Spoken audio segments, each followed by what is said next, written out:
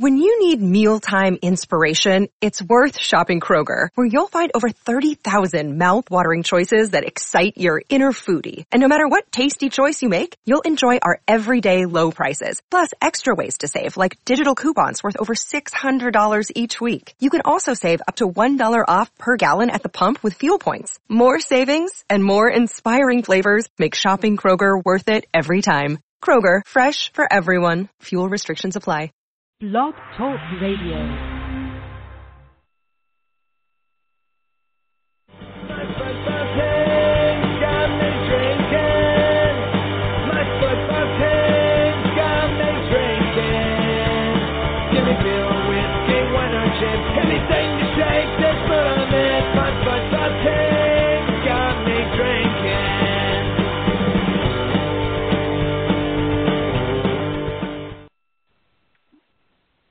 Welcome back to Shades of Blue Soccer Show. This is Thad.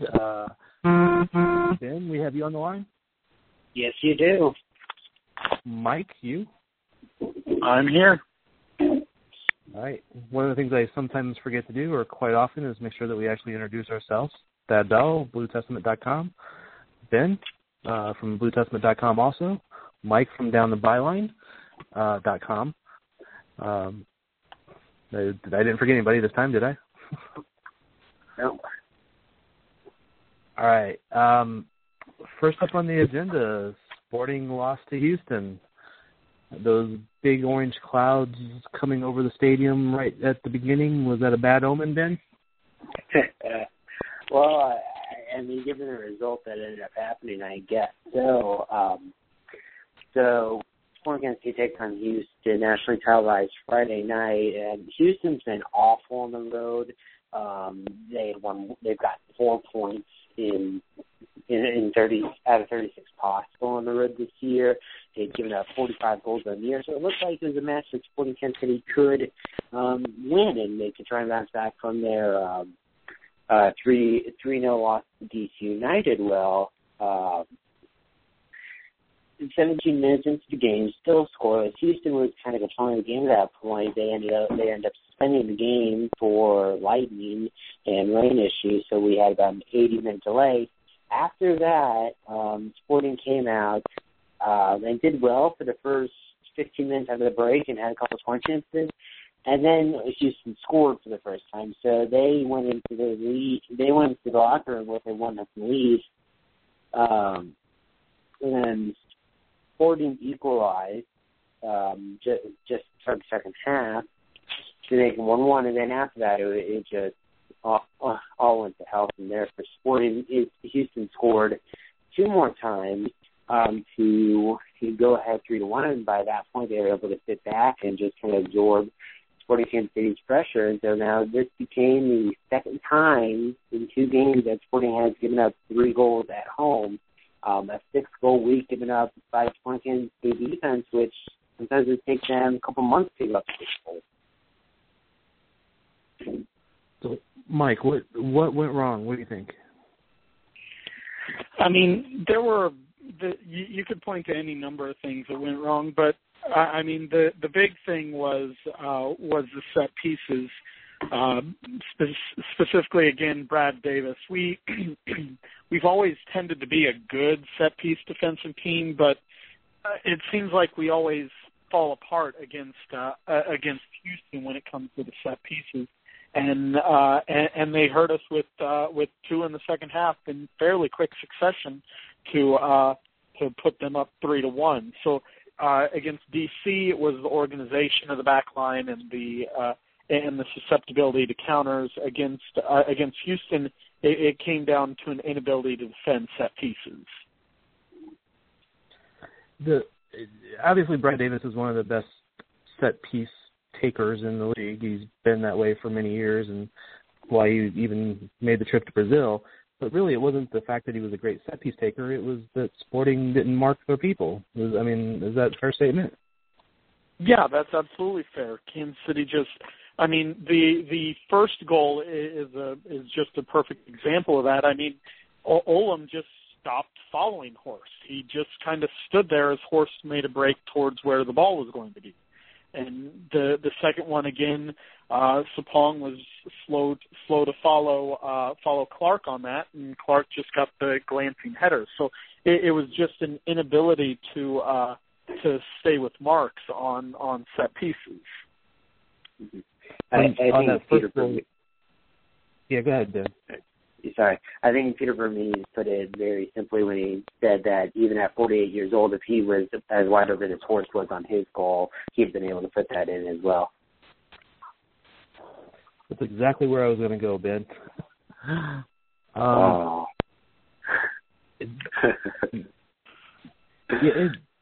It's amazing that the majority of damage that's been done to Sporting in these two home games has come in a very short span of time. The 2 games ago with DC, it was like an 8-minute span, 7 or 8 minutes, and this one was like 5 minutes. That those 2 goals came. The 2 goals came in. The first one that was a problem on its own, but that 2 goals came in like 5 minutes span. That's not normal for Sporting to fall apart like that or not recover well from giving up a goal.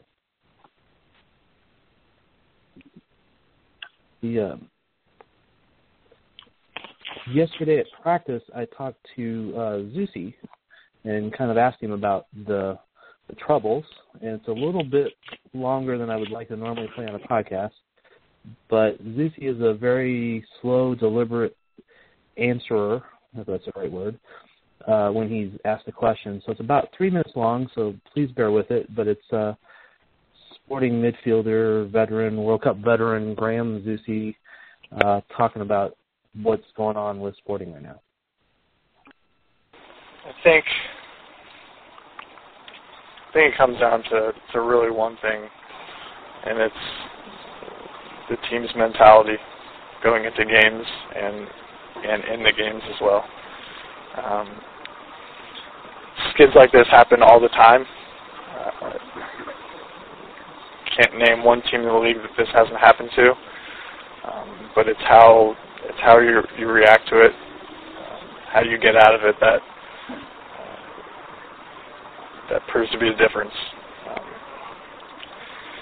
And for us, we're no different. We've been in these kinds of skids before, and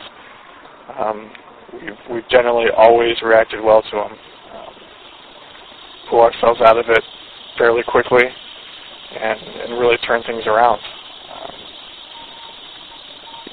I think this time can be no different. I think you'll see us pull ourselves out of it because that's just the team we are. We do have a strong group of guys with a strong mentality, and I go back to that because I think that's all it is. It's for one reason or another, I think it's a loss of confidence a little bit.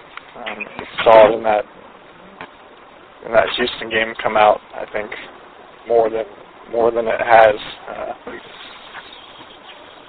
Us not imposing ourselves on the game, and that almost never happens. So I think it's just that, coming out with a strong mentality, a confident mentality, that we're going to be a tough team to play against, a tough team to beat. I think if we get back to that, then we'll get back to our winning ways. The team's always been a tough team to beat, even when it wasn't necessarily winning. 6 goals in the last 2 home games and coming in little short bursts. Yeah. Does that maybe hurt the confidence a little bit more instead of it had been a 1-goal loss? Or you know what? Looking back at it, not really. It's almost the opposite, because you look at the past 180 minutes at home. What's killed us is about a 12-minute period in that 180 minutes. So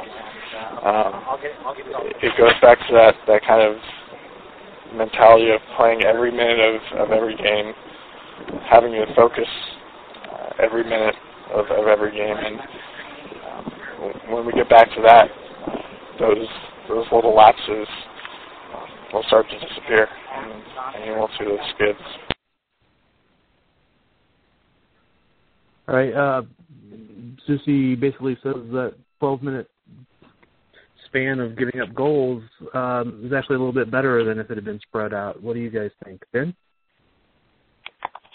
Well, I don't know. I'm still trying to catch up with his answer. You're right. He is very, very slow and deliberate with his answers, which I guess is better than really fast and saying a mistake. You know, I don't know. I'm still trying to find a way to react to that. Would you be able to say the question again, just to make sure I heard you right? I was just saying that Graham was saying that because the goals all came in that little 12-minute span, 8 minutes or 7 minutes in one game, 5 in another, that it's almost easier to take. It doesn't hurt the confidence as much because it came in little short spans, and they really just need to get back to one of Vermeer's favorite sayings is play every roll of the ball, but essentially it means being on every second, doing the right thing every second of every play. So is it easier because it's just a short little lapse and it's not 5 problems spread out over 2 games or 6 problems spread out over 2 games? It's really 2 segments of time where everybody wasn't in sync? I don't know. I keep thinking about that, but looking back at the DC United game, especially, you had that 10-minute span in the 12-minute span in the first half when they scored all their goals, but in the second half, DC United was really Boston sporting Kansas City around the park. There was a couple of chances that went off the post that should have been goals. There was a couple of big saves that John Kempen had made when DC United got behind the defense. Now, that wasn't as apparent in the Houston game, but I think it was still there. Houston was still able to get some opportunities later in the second half. So, there were those moments where the teams finished their chances, but I wouldn't say in either of those games Sporting looked like the better team for the majority of the game. Maybe 25% of the game in both those games, but I don't know. They just didn't look good at all in those games. So how about you, Mike? What do you think? I mean, I agree to an extent. There were small periods of time that led to it, but it's the fact that Kansas City hasn't been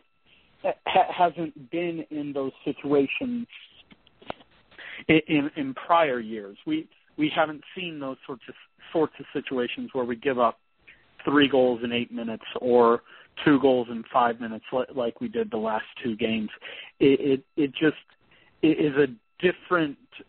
It's a different situation. The team for the past few years has always seemed so strong mentally, whereas to the point where they don't have those sorts of situations. They give up the goal, and the old adage is the next 5 minutes after that. And Kansas City always seemed to be very good, at least defensively, at shutting down those next 5 minutes, at reestablishing the game, reestablishing their style of play. And the last 2 games, it hasn't been there. That composure, that pick yourself back up, just hasn't seemed to be there immediately after that. And I think, like I said, to an extent, I agree with them, but it speaks to a different area of the field that I think could be a problem then. Yeah, I think there's more than just one problem, but to counter what you guys are saying a little bit is last year, agreeing with you, but last year Sporting was really good at every roll of the ball and, the next 5 minutes and all of that. But the 2 years prior to that, they weren't quite as good. I mean, I know we lost a couple games and, giving up a couple goals in the last, essentially stoppage time, things like that. And you have way better memory at those facts than I do, Mike, so I'll defer to you. But didn't we lose to Portland or Seattle here at home 2 years ago with giving up 2 goals very late in the game? That was Seattle, but that was 3 years ago. That was 2011. Okay. I think that we did something similar with Portland or Vancouver, one of the Cascadia teams, like 2 years ago. But again, I'm definitely willing to admit that I could be wrong. But we've had some segments in the last 3 or 4 years that we've given up chunks of goals in a short period of time. It's just that they've learned from that and corrected it. But some of those same people aren't necessarily in the lineup at this point in time. Dom, Suni starting, Benny, who was here last year but wasn't, he was here for the previous year. But I don't know, there's enough change. I don't know if that's maybe part of it, is that they have to relearn that lesson to play every role of the ball.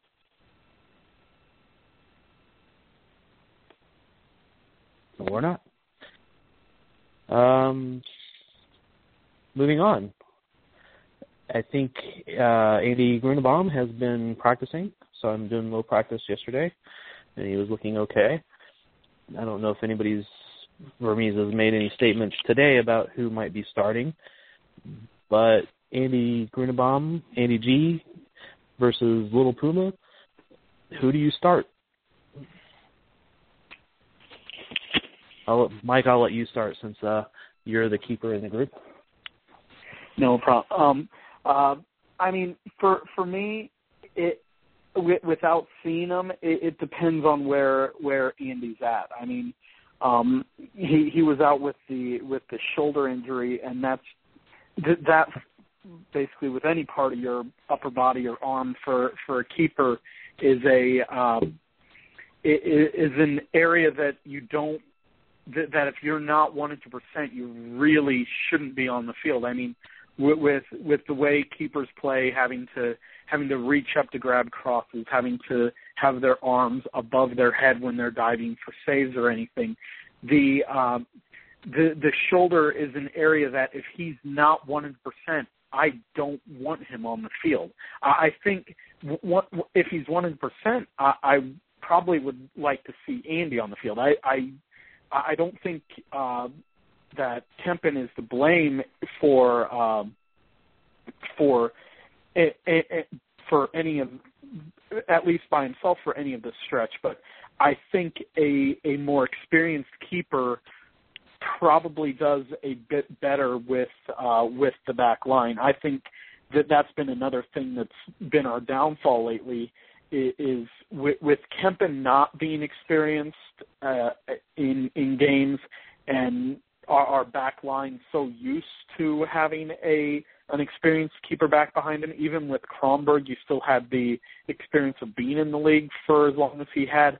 I think that Beasler and Collin are not used to having to be the primary organizers of the back line. Like they are with Kempen, unlike with Nielsen, Kronberg, Grunenbaum, or even Howard when you put Beasler into the national team picture. It's a different situation that neither of those two has really been in, and I don't think it's an area that the two have excelled at. So if Grunenbaum's 100%, I want Grunenbaum in there. But if he's not 100% with his shoulder, I still say you have to go with Kempen. You have to go with the guy who is 100% fit at this point. So just to make sure, the deciding factor for you is, I mean, it's not down to which one of them blocks shots. It's the fact that Andy's probably the better organizer based upon his experience at this point. Correct. Yes. Cool. Ben, you got anything to add to that, or differing opinion? I mean, I agree with him. If looking at the way Kempen's played and his games that he started, he's done decently. I mean, he's not horrific. He's not even bad. He's been a decent keeper. So there's absolutely, if Grunenbaum is now 100% fit, like Mike said, Kempen should play. He has been a very competent keeper, and there's no reason to rush Andy back if he's not ready. So if he's, I wonder. I doubt he would travel. Actually, never mind. He might, because they got the New York game. I was going to say I doubt he travels if he wasn't starting. But now that I think about it, he could. I could see Kempton getting the New England game, then Grinbaum getting the New York game on Saturday. Do you see that as a possibility? Yeah, I think it's definitely a possibility. And Vermees has been pretty consistent through his coaching career that he doesn't put players back on the field if they're not pretty darn close to 100%. He just doesn't want to risk putting somebody back in a game and have them get hurt and be out even longer the next time. It does happen once in a while. I mean, that's kind of happened with Nagamura. And Juliao and Houston. Yeah. Although I think the defensive line this year has been a little bit more reason that he's had to push it than in the past, and that's why we've had Peterson in the back and Ellis at every position and things like that. So he's gonna usually err on the side of caution. So I would say if Andy G is even in the 18, he is probably at 90, 95 plus. I don't know how you quantify that exact percentage there, but somehow. So I'd say he's really close. So he, maybe in theory he sits on the bench and Kempton starts, and he just gets that extra couple days to make sure everything's good before he starts in New York. But I would not be surprised to see him starting in New England either. Again, agreeing with you guys, not that Kempton's been bad. I think perhaps somebody with slightly more experience may have been able to do something with a couple of those goals, but that's not faulting him as much as just the fact that his defense didn't put him in the right, didn't help him out too much. All right. Anything else about the loss to Houston that we should cover that I didn't think of to put in our agenda? I think what it does, and considering the results that happened in the rest of the league this weekend, it really puts Sporting in a hole regarding the Supporters' Shield race. I mean, a couple of weeks ago, before the DC United match, we were talking about how this was such a huge match for the Supporters' Shield in the Eastern Conference race. Well, they lost that, and I'm like, okay, maybe they're not going to get the Supporters' Shield. And I mean, that didn't exactly change based on one game, but that definitely put a hole in it. This game put Sporting now 4 points down to DC United in the Eastern Conference, 6 points down to Seattle in the Supporters' Shield race, 4 points down to Los Angeles in the Supporters' Shield race, and a point down to Real Salt Lake. And Los Angeles and Seattle both have games in hand against Sporting Kansas City. So with, I believe, 9 matches to go, now the hopes to get the Supporters' Shield are looking very, very slim. They're tied with they're tied with FC Dallas, even on both points in games. So now this field is really, really crowded, and the leads that Seattle, Los Angeles, and DC have are going to be very, very tough to overcome. It's going to be tough to get to DC United. Now, having that game in October and possibly getting 3 points in Washington, which very difficult, would definitely help if they can get it. But now it looks like these regular season goals that they might have seem to be starting to slip away. And now there's still a lot of season left, like I said, 9 matches to go, but 8 matches to go. But these 2 games really did a number on them. Yeah, to be honest, I'm fairly over the Supporters' Shield at this point. I hate to say that. And hopefully they can come back. But right now I'm more worried about just positioning for the playoffs. Well, and to put it a different way, I looked at it this way. I saw something that I retweeted earlier today. In the month of August, Kansas City picked up 4 points.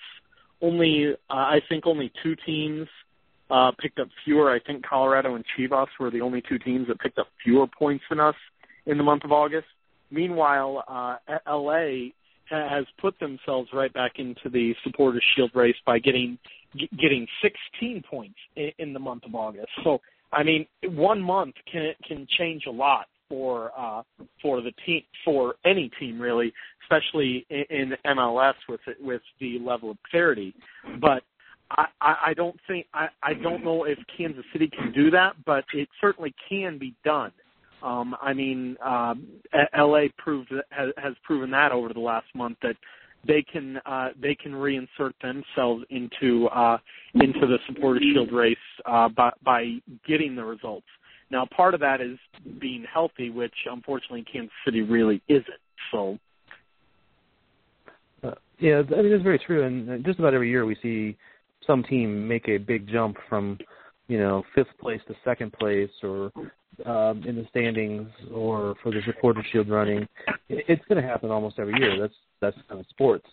I think Sporting is reasonably positioned to make that jump.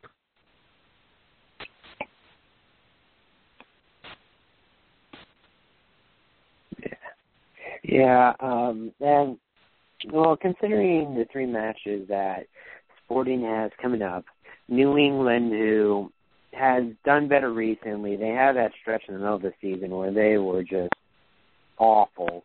And plus the addition of Jermaine Jones really gives them a nice little boost in the midfield to complement a league win and all that. So New England's going to be tough tomorrow. Or I guess if you're listening to this tomorrow, tough this evening. And then afterwards, they've got New York, who is not the team they were last year. They came in Sporting Park, got a draw earlier in the season. It's a beatable team even on the road. And then away at Chivas, and Chivas is a beatable team on the road as well. So looking at these three games, this is going to be a very important stretch to see how Sporting Kansas City ends up for the rest of the year. I haven't really looked at DC United's schedule. That's the team I'm worried about most. I really want the Eastern Conference so that we don't have to worry about postseason results for the Champions League.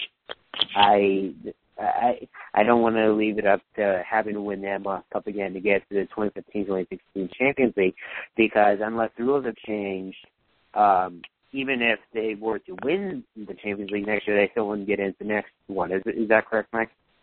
But yeah, that's right. Yeah, so I really want them to really focus their efforts on the Eastern Conference, and these three games, these three road games, are going to be very, very, very big for them. We've kind of skirted around the fact that I shouldn't really say skirted, but we've talked about the New England game coming up, but we haven't really plainly said here's the preview. Anybody want to give a breakdown of New England and what their lineup would be coming into this game, do you think? Well, I really, New England will be, it'll be an interesting situation. They do have Jermaine Jones in with the team now, and he could possibly see his first start.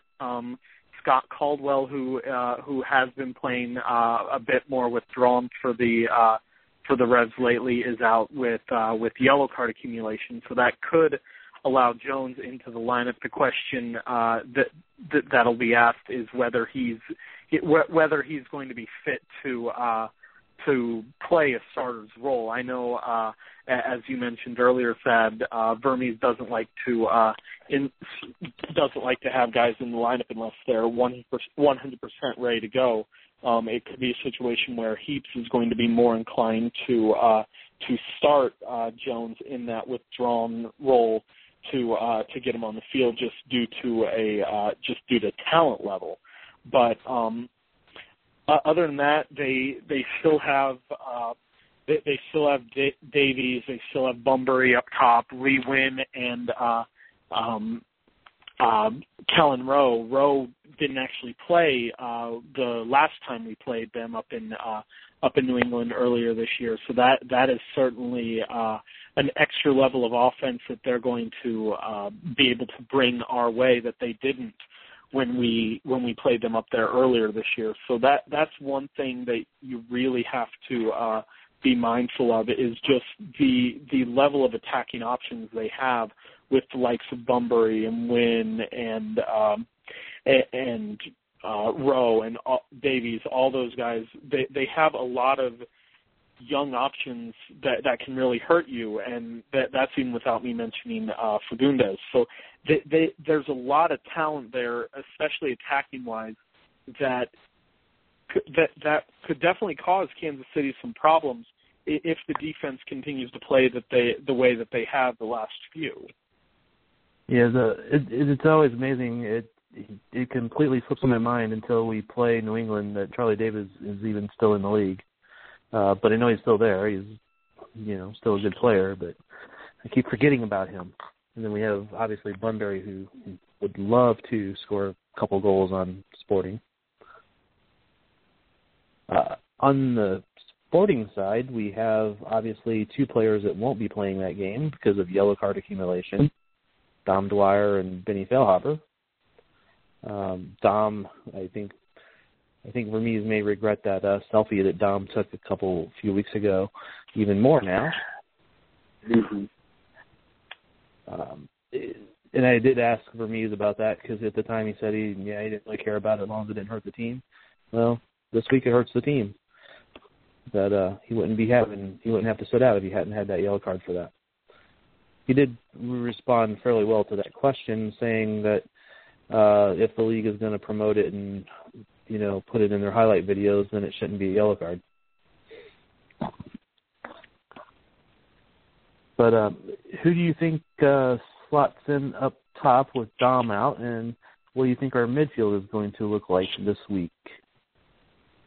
I'll just throw that up to whoever wants to answer. I'll go. I think I bet that they go with Bieler.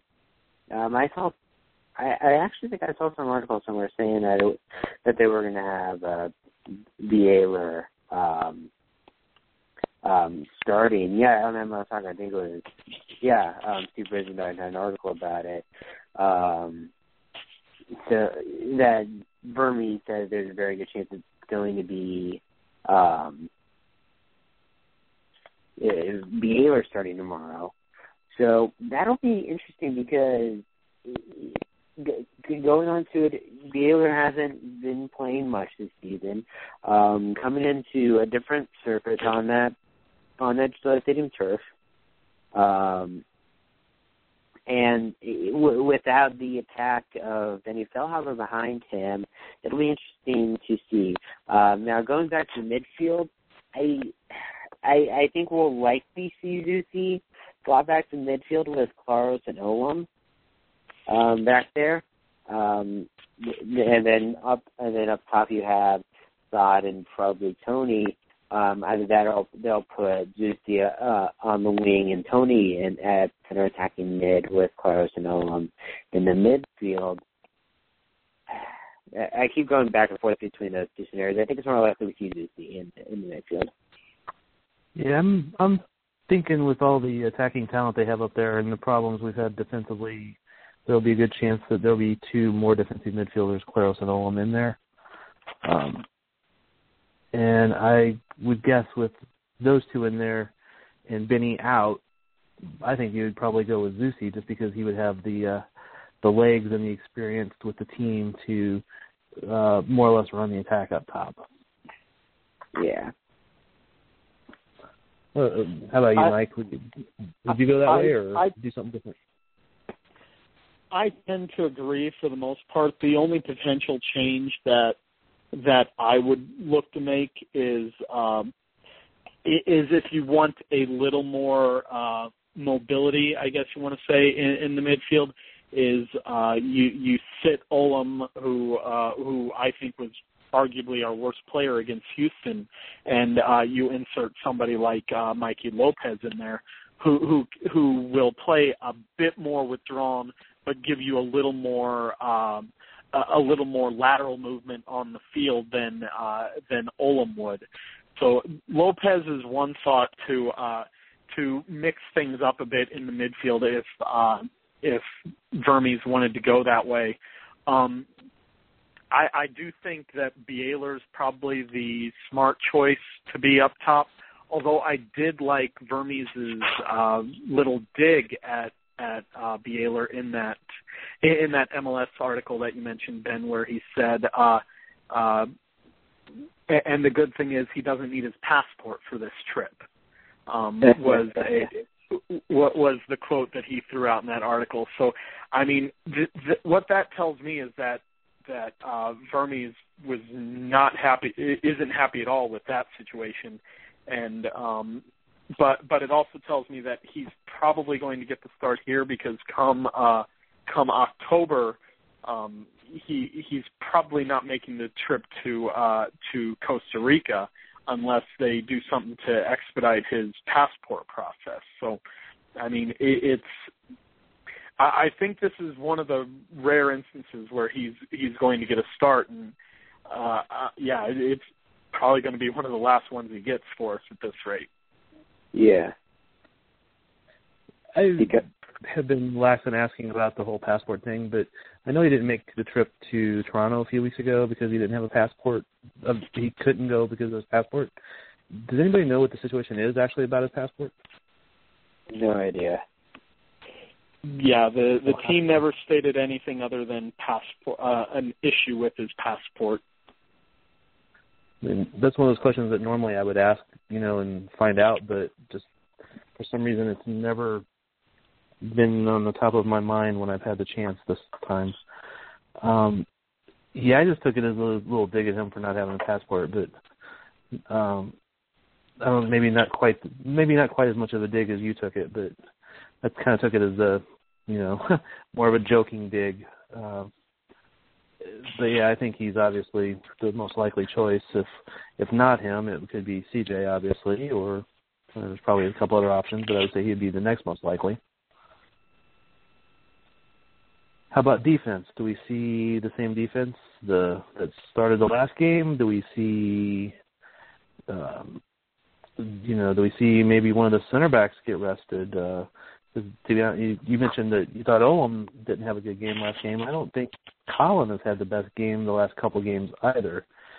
Obviously, he's been one of our most steady guys through the last couple of years, but it seemed to me that there was a period last year and maybe even the year before that he had a period late in the season that he had 2 or 3 bad games and then it kind of picked back up again.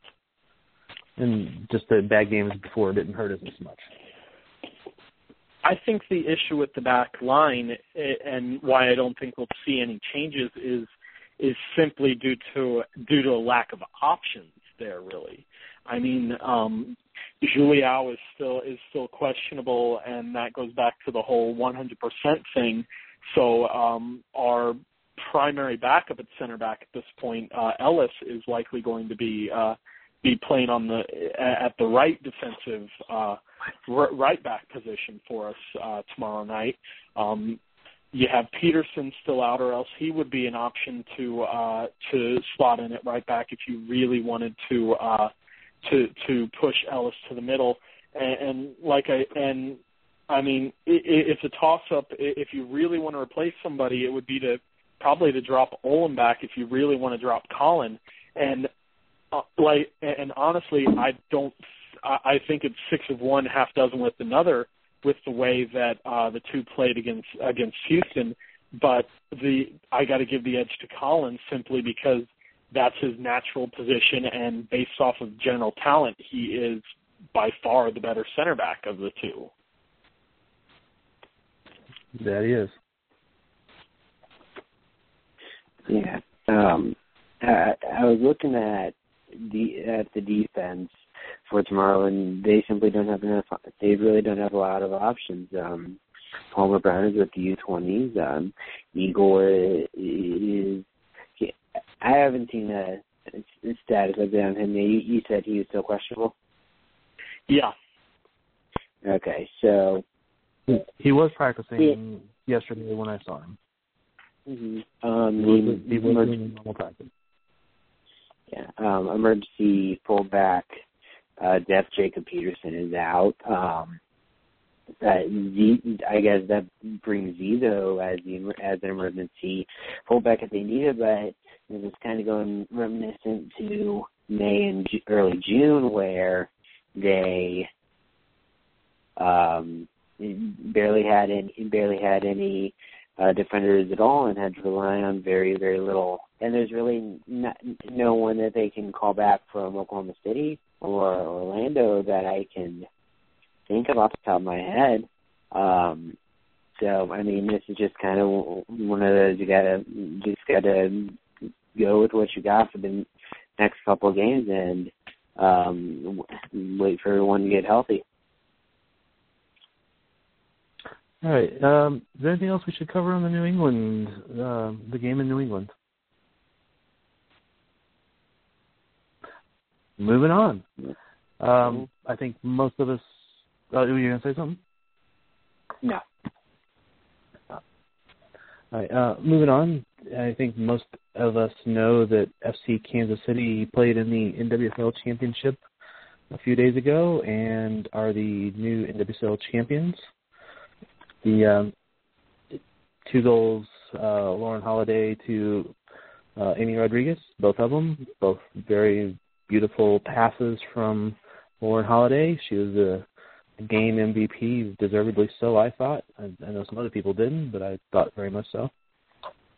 We will do probably a very specific podcast on them wrapping up the season with some coaches and players and other people on the call, but just anything you guys want to comment on them real quick?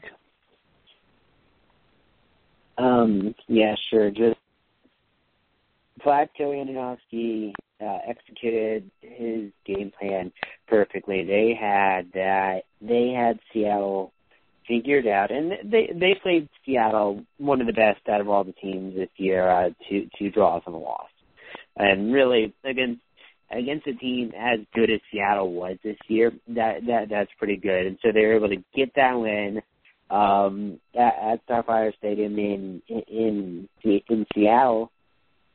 I was really impressed with the way that Vlatko was able to coach his team to victory. And I mean, it wasn't just Vlatko. The players performed brilliantly. Buskowski played excellently.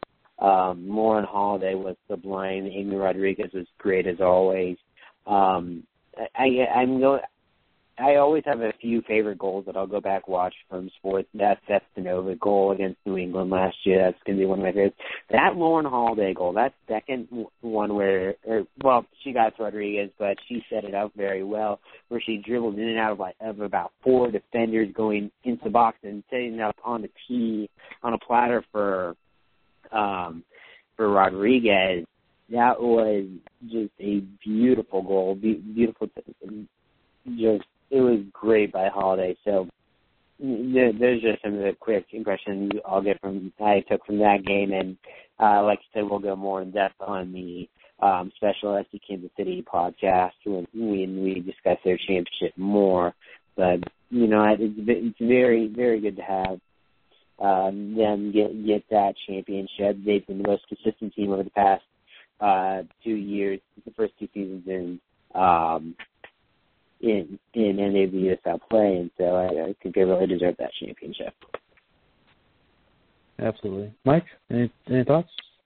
No, the performance as a whole was really very impressive for Kansas City. The way that they played on the road, they took it, especially after the 2-0 lead. It was a lot of that bend, don't break defensive mentality that honestly we've seen a lot with Kansas City with Sporting at times. Just very good at taking the pressure from the other team and then taking it and then getting the ball back downfield. You always like to see a little bit more possession late in the game, but I mean overall very impressive performance to go there and get the win. 2 very well taken goals by Rodriguez. as Ben said, the second one with Holiday's setup, just with the quick slalom run was absolutely fantastic. So a great performance, a well-deserved championship for FCKC. Yeah, and I mean, I'm just going to kind of echo what both of you just said, but those goals, if you haven't seen them yet, go look at them. I mean, even if you're not a fan of women's soccer in general, go check them out. The run for the first goal, Lauren Holiday got open in the free space, made the run at the defense, basically froze them with her run, while A-Rod made a nice run, slipped through basically the seam of the defense, and popped into the open with a perfectly placed pass from Holiday and goal. In the second one, Holiday made a run that is just, it's hard to describe. She had a couple of defenders draped over her and defenders all around her, and she controlled that ball, went into the box, and basically set it up on the penalty spot for A-Rod to put it home. And then a lot of people that haven't even noticed, but there was yet another FC Kansas City player that was just past A-Rod. So if A-Rod missed it, Erica Timrack was right on the doorstep also. It was just they were attacking essentially in waves when they had that chance, and it's a beautiful goal. So basically, I just repeated what you guys said. So sorry for the listeners.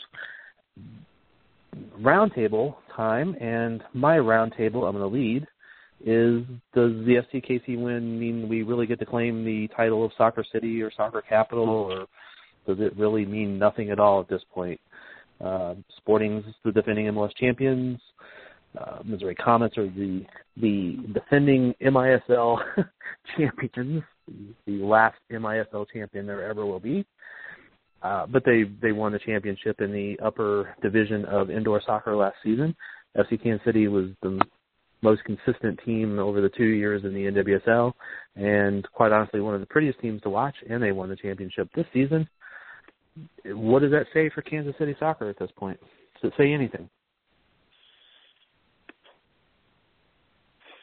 Well, I think it says a lot about one of the constants in all three of those teams has been really good coaching and execution of game plans. I mean, Vlatko is coaching both FC Kansas City and the Comets, and they were able to, and he was able to coach them both to victory. Peter Ramise's squads have done really well when they've executed high-pressure 4-3-3. I think that's a huge constant that I noticed among a lot of teams. And I haven't watched the Comets as much as I've watched the Blues or Sporting Kansas City. Another big constant is really good playmakers in the midfield on Sporting and FC Kansas City.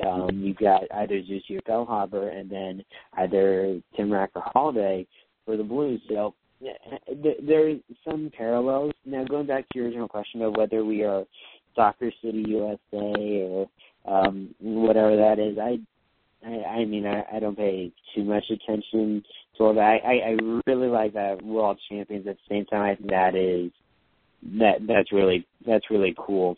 I can't really think of another word to describe it. It's just a really cool thing to have. And considering the championship droughts that Kansas City as a whole have had, it's really nice to see us really dominating in one sport. Well, I guess two different sports, but with indoor soccer and soccer, but you know what I mean. It's something cool to have. I think that Soccer City, Soccer Capital label is just kind of dumb. MLS keeps writing articles about it because it gets all the fans out debating on it and gets reads and all that stuff.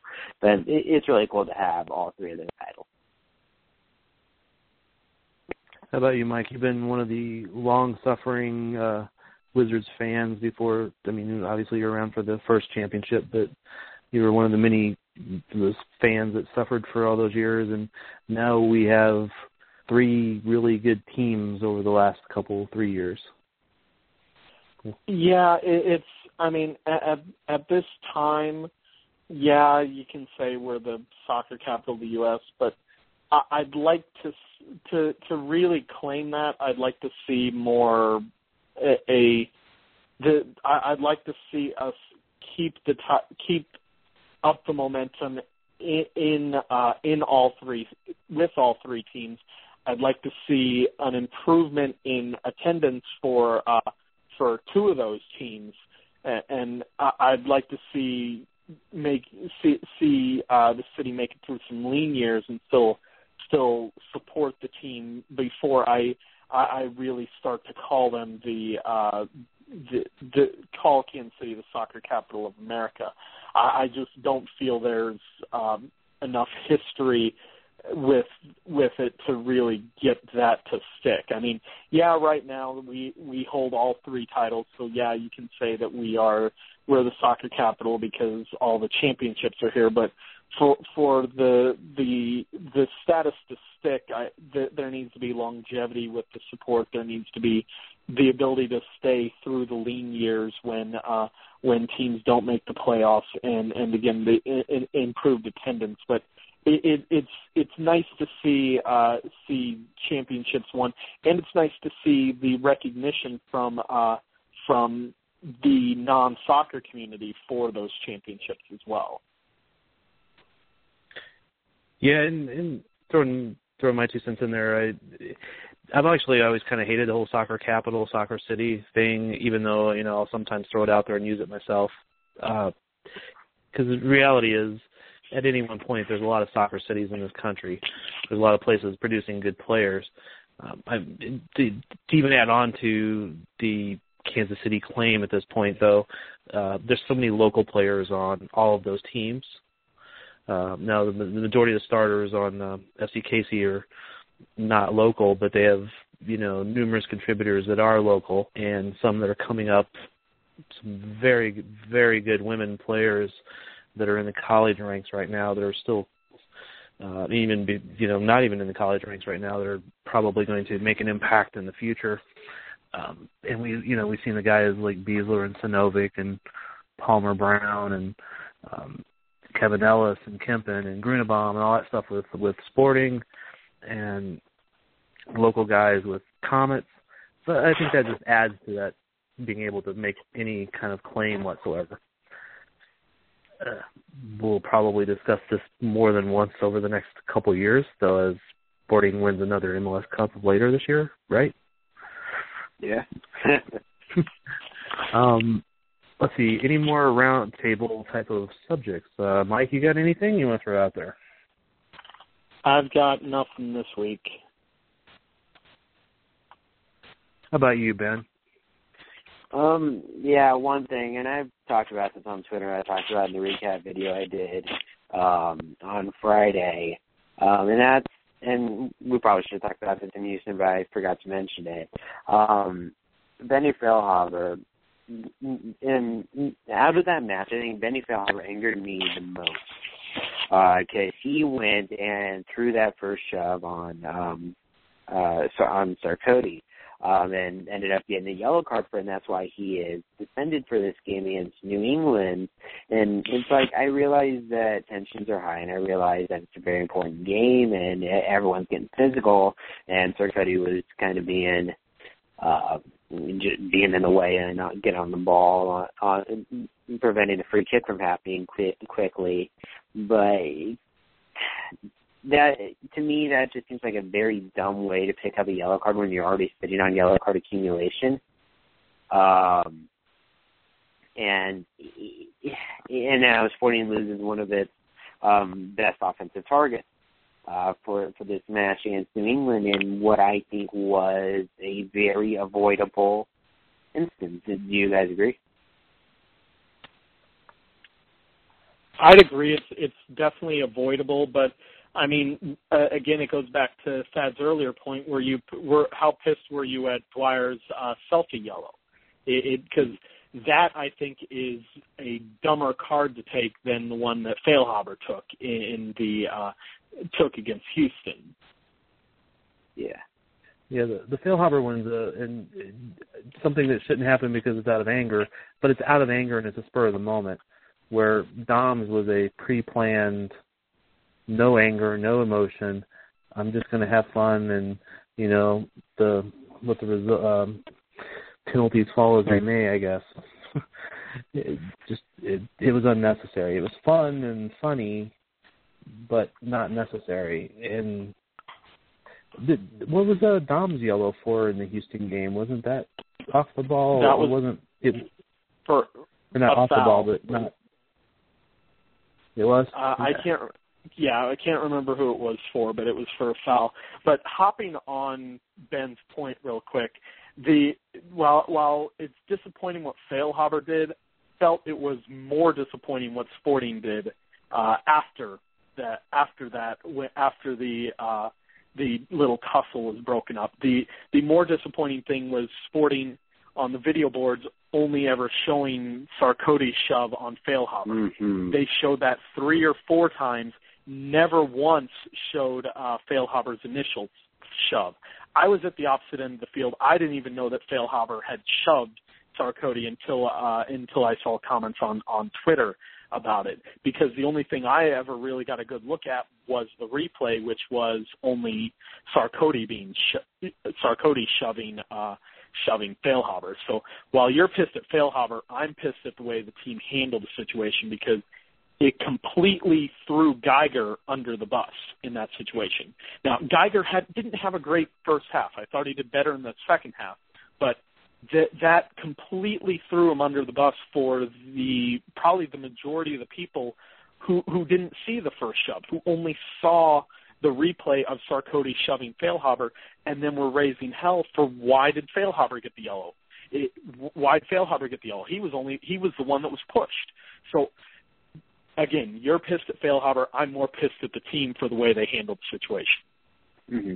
And I'm definitely pissed at them too, because I didn't realize that Feilhaber had thrown the first shove until I saw a replay on Twitter. That was very, very poor handling of that.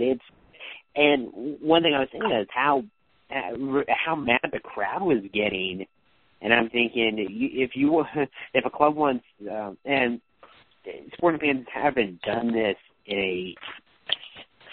I can't even remember if they've done it in the past few years, but you get an opportunity like that where fans are so angry at this ref and they start throwing stuff on the field, and there's fans who are going to try and stop other fans, but there's going to be drunk jerks who are just going to do it anyway.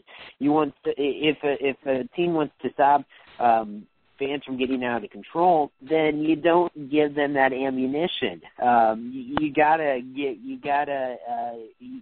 control the game with that somehow, because that deliberately threw Geiger under the bus, and it really if things had gotten. Now, I'm not going to say that Sporting fans are anywhere close to really, really violent hooligans or stuff, but there could have been some instances where trash was thrown on the field or stuff like that. I mean, minor stuff in comparison, but it'd be major stuff by our standards. Mike was right that Geiger did not have a good first half, at least from my point of view. Obviously, looking through a camera lens, I sometimes miss a lot of stuff that's going on around. But from what I could see, he didn't have a good first half. I thought he missed some calls and didn't call things right. And even on the Feilhaber one, if Feilhaber got the yellow, Sarkodie responded, he probably should have got the yellow also. So maybe you could even say he didn't do the correct thing in that. But the worst thing to me about the Sporting one is they've pushed the envelope on what they show as far as replays, and I know they've gotten fined, I believe, for some of the things they've done, because there's definite rules on what you're supposed to show. When things being controversial, you're not supposed to show those. But I think what the worst part about it is, to me, you lose a little bit of your credibility when you only show one side of it. If you're going to show a controversial play, show the controversial play where a player on the other team truly did foul a Sporting player. Take the X $100 or $1,000 or whatever fine it is, and incite the crowd that way for something legitimate. But when you only show one side of it, now the next time they show that play at Sporting Park, half the cauldron is going to say, wait a minute, did you show the whole thing? Did we miss something that you're not showing? And they won't get the reaction out of it.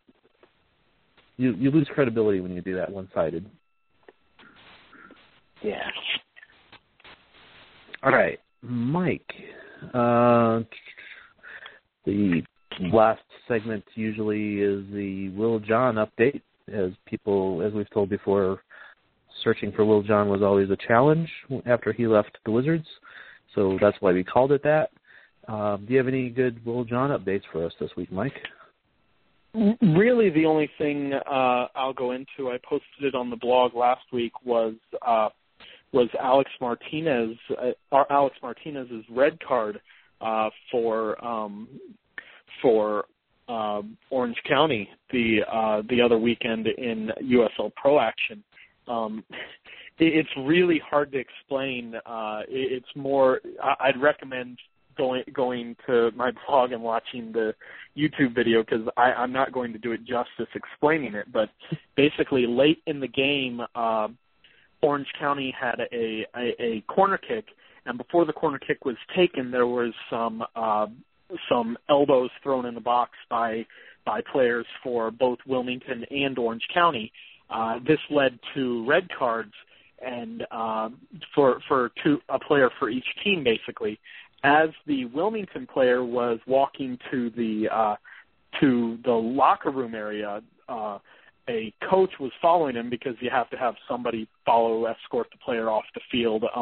For Sporting, it's usually Chris Weish is usually the one I see escorting Sporting players off the field. But basically, as he walked by the corner flag, where Martinez was ready to take the corner kick, he kicked the ball off of where he had it planted and right towards the goal, basically.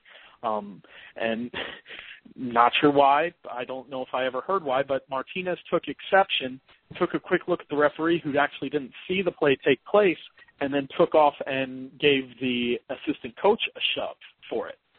This led to the entire field emptying, as all the players went and had a nice discussion off the field, I guess you could say. By the time things got settled, the referee then produced a red card for Alex Martinez as well, and the game was finished 10-9 with Wilmington with 10, and Wilmington won 2-1 with a very late equalizer. Again, that's bare bones explanation. Go watch from the 2-hour 25-minute mark of the game on the blog, and you'll be able to see the entire situation. Did seem a little out of character for Alex there, but that was probably the worst response I ever seen to somebody kicking a ball. Do go check out the video, though. It's not the greatest video, but it is a little bit entertaining, at least. All right. Any last words, guys? Ben? No, I'm good. Mike? I got nothing. All right. This is Thad. As always, read thebluetestament.com, read downthebyline.com, and we will be back with more podcasts in the very near future.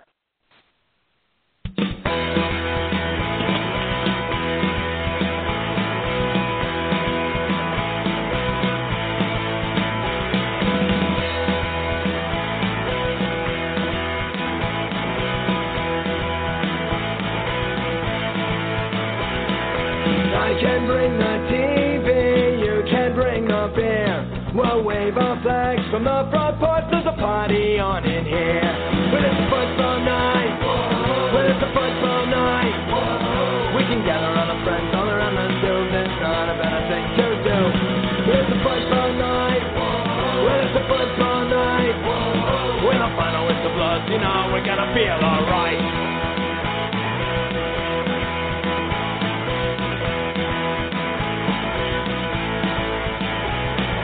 When we win, we celebrate. When we lose, we swear. It's not a night for the faint of heart, so all you gents beware. When it's a football night, when it's a football night, we can gather all our friends all around the stoop. That's not a better thing to do. When it's a football night, when it's a football night, when the final whistle blows, we're gonna celebrate tonight. When the final whistle blows, we're gonna celebrate tonight. When the final whistle blows, you know we're gonna feel alright.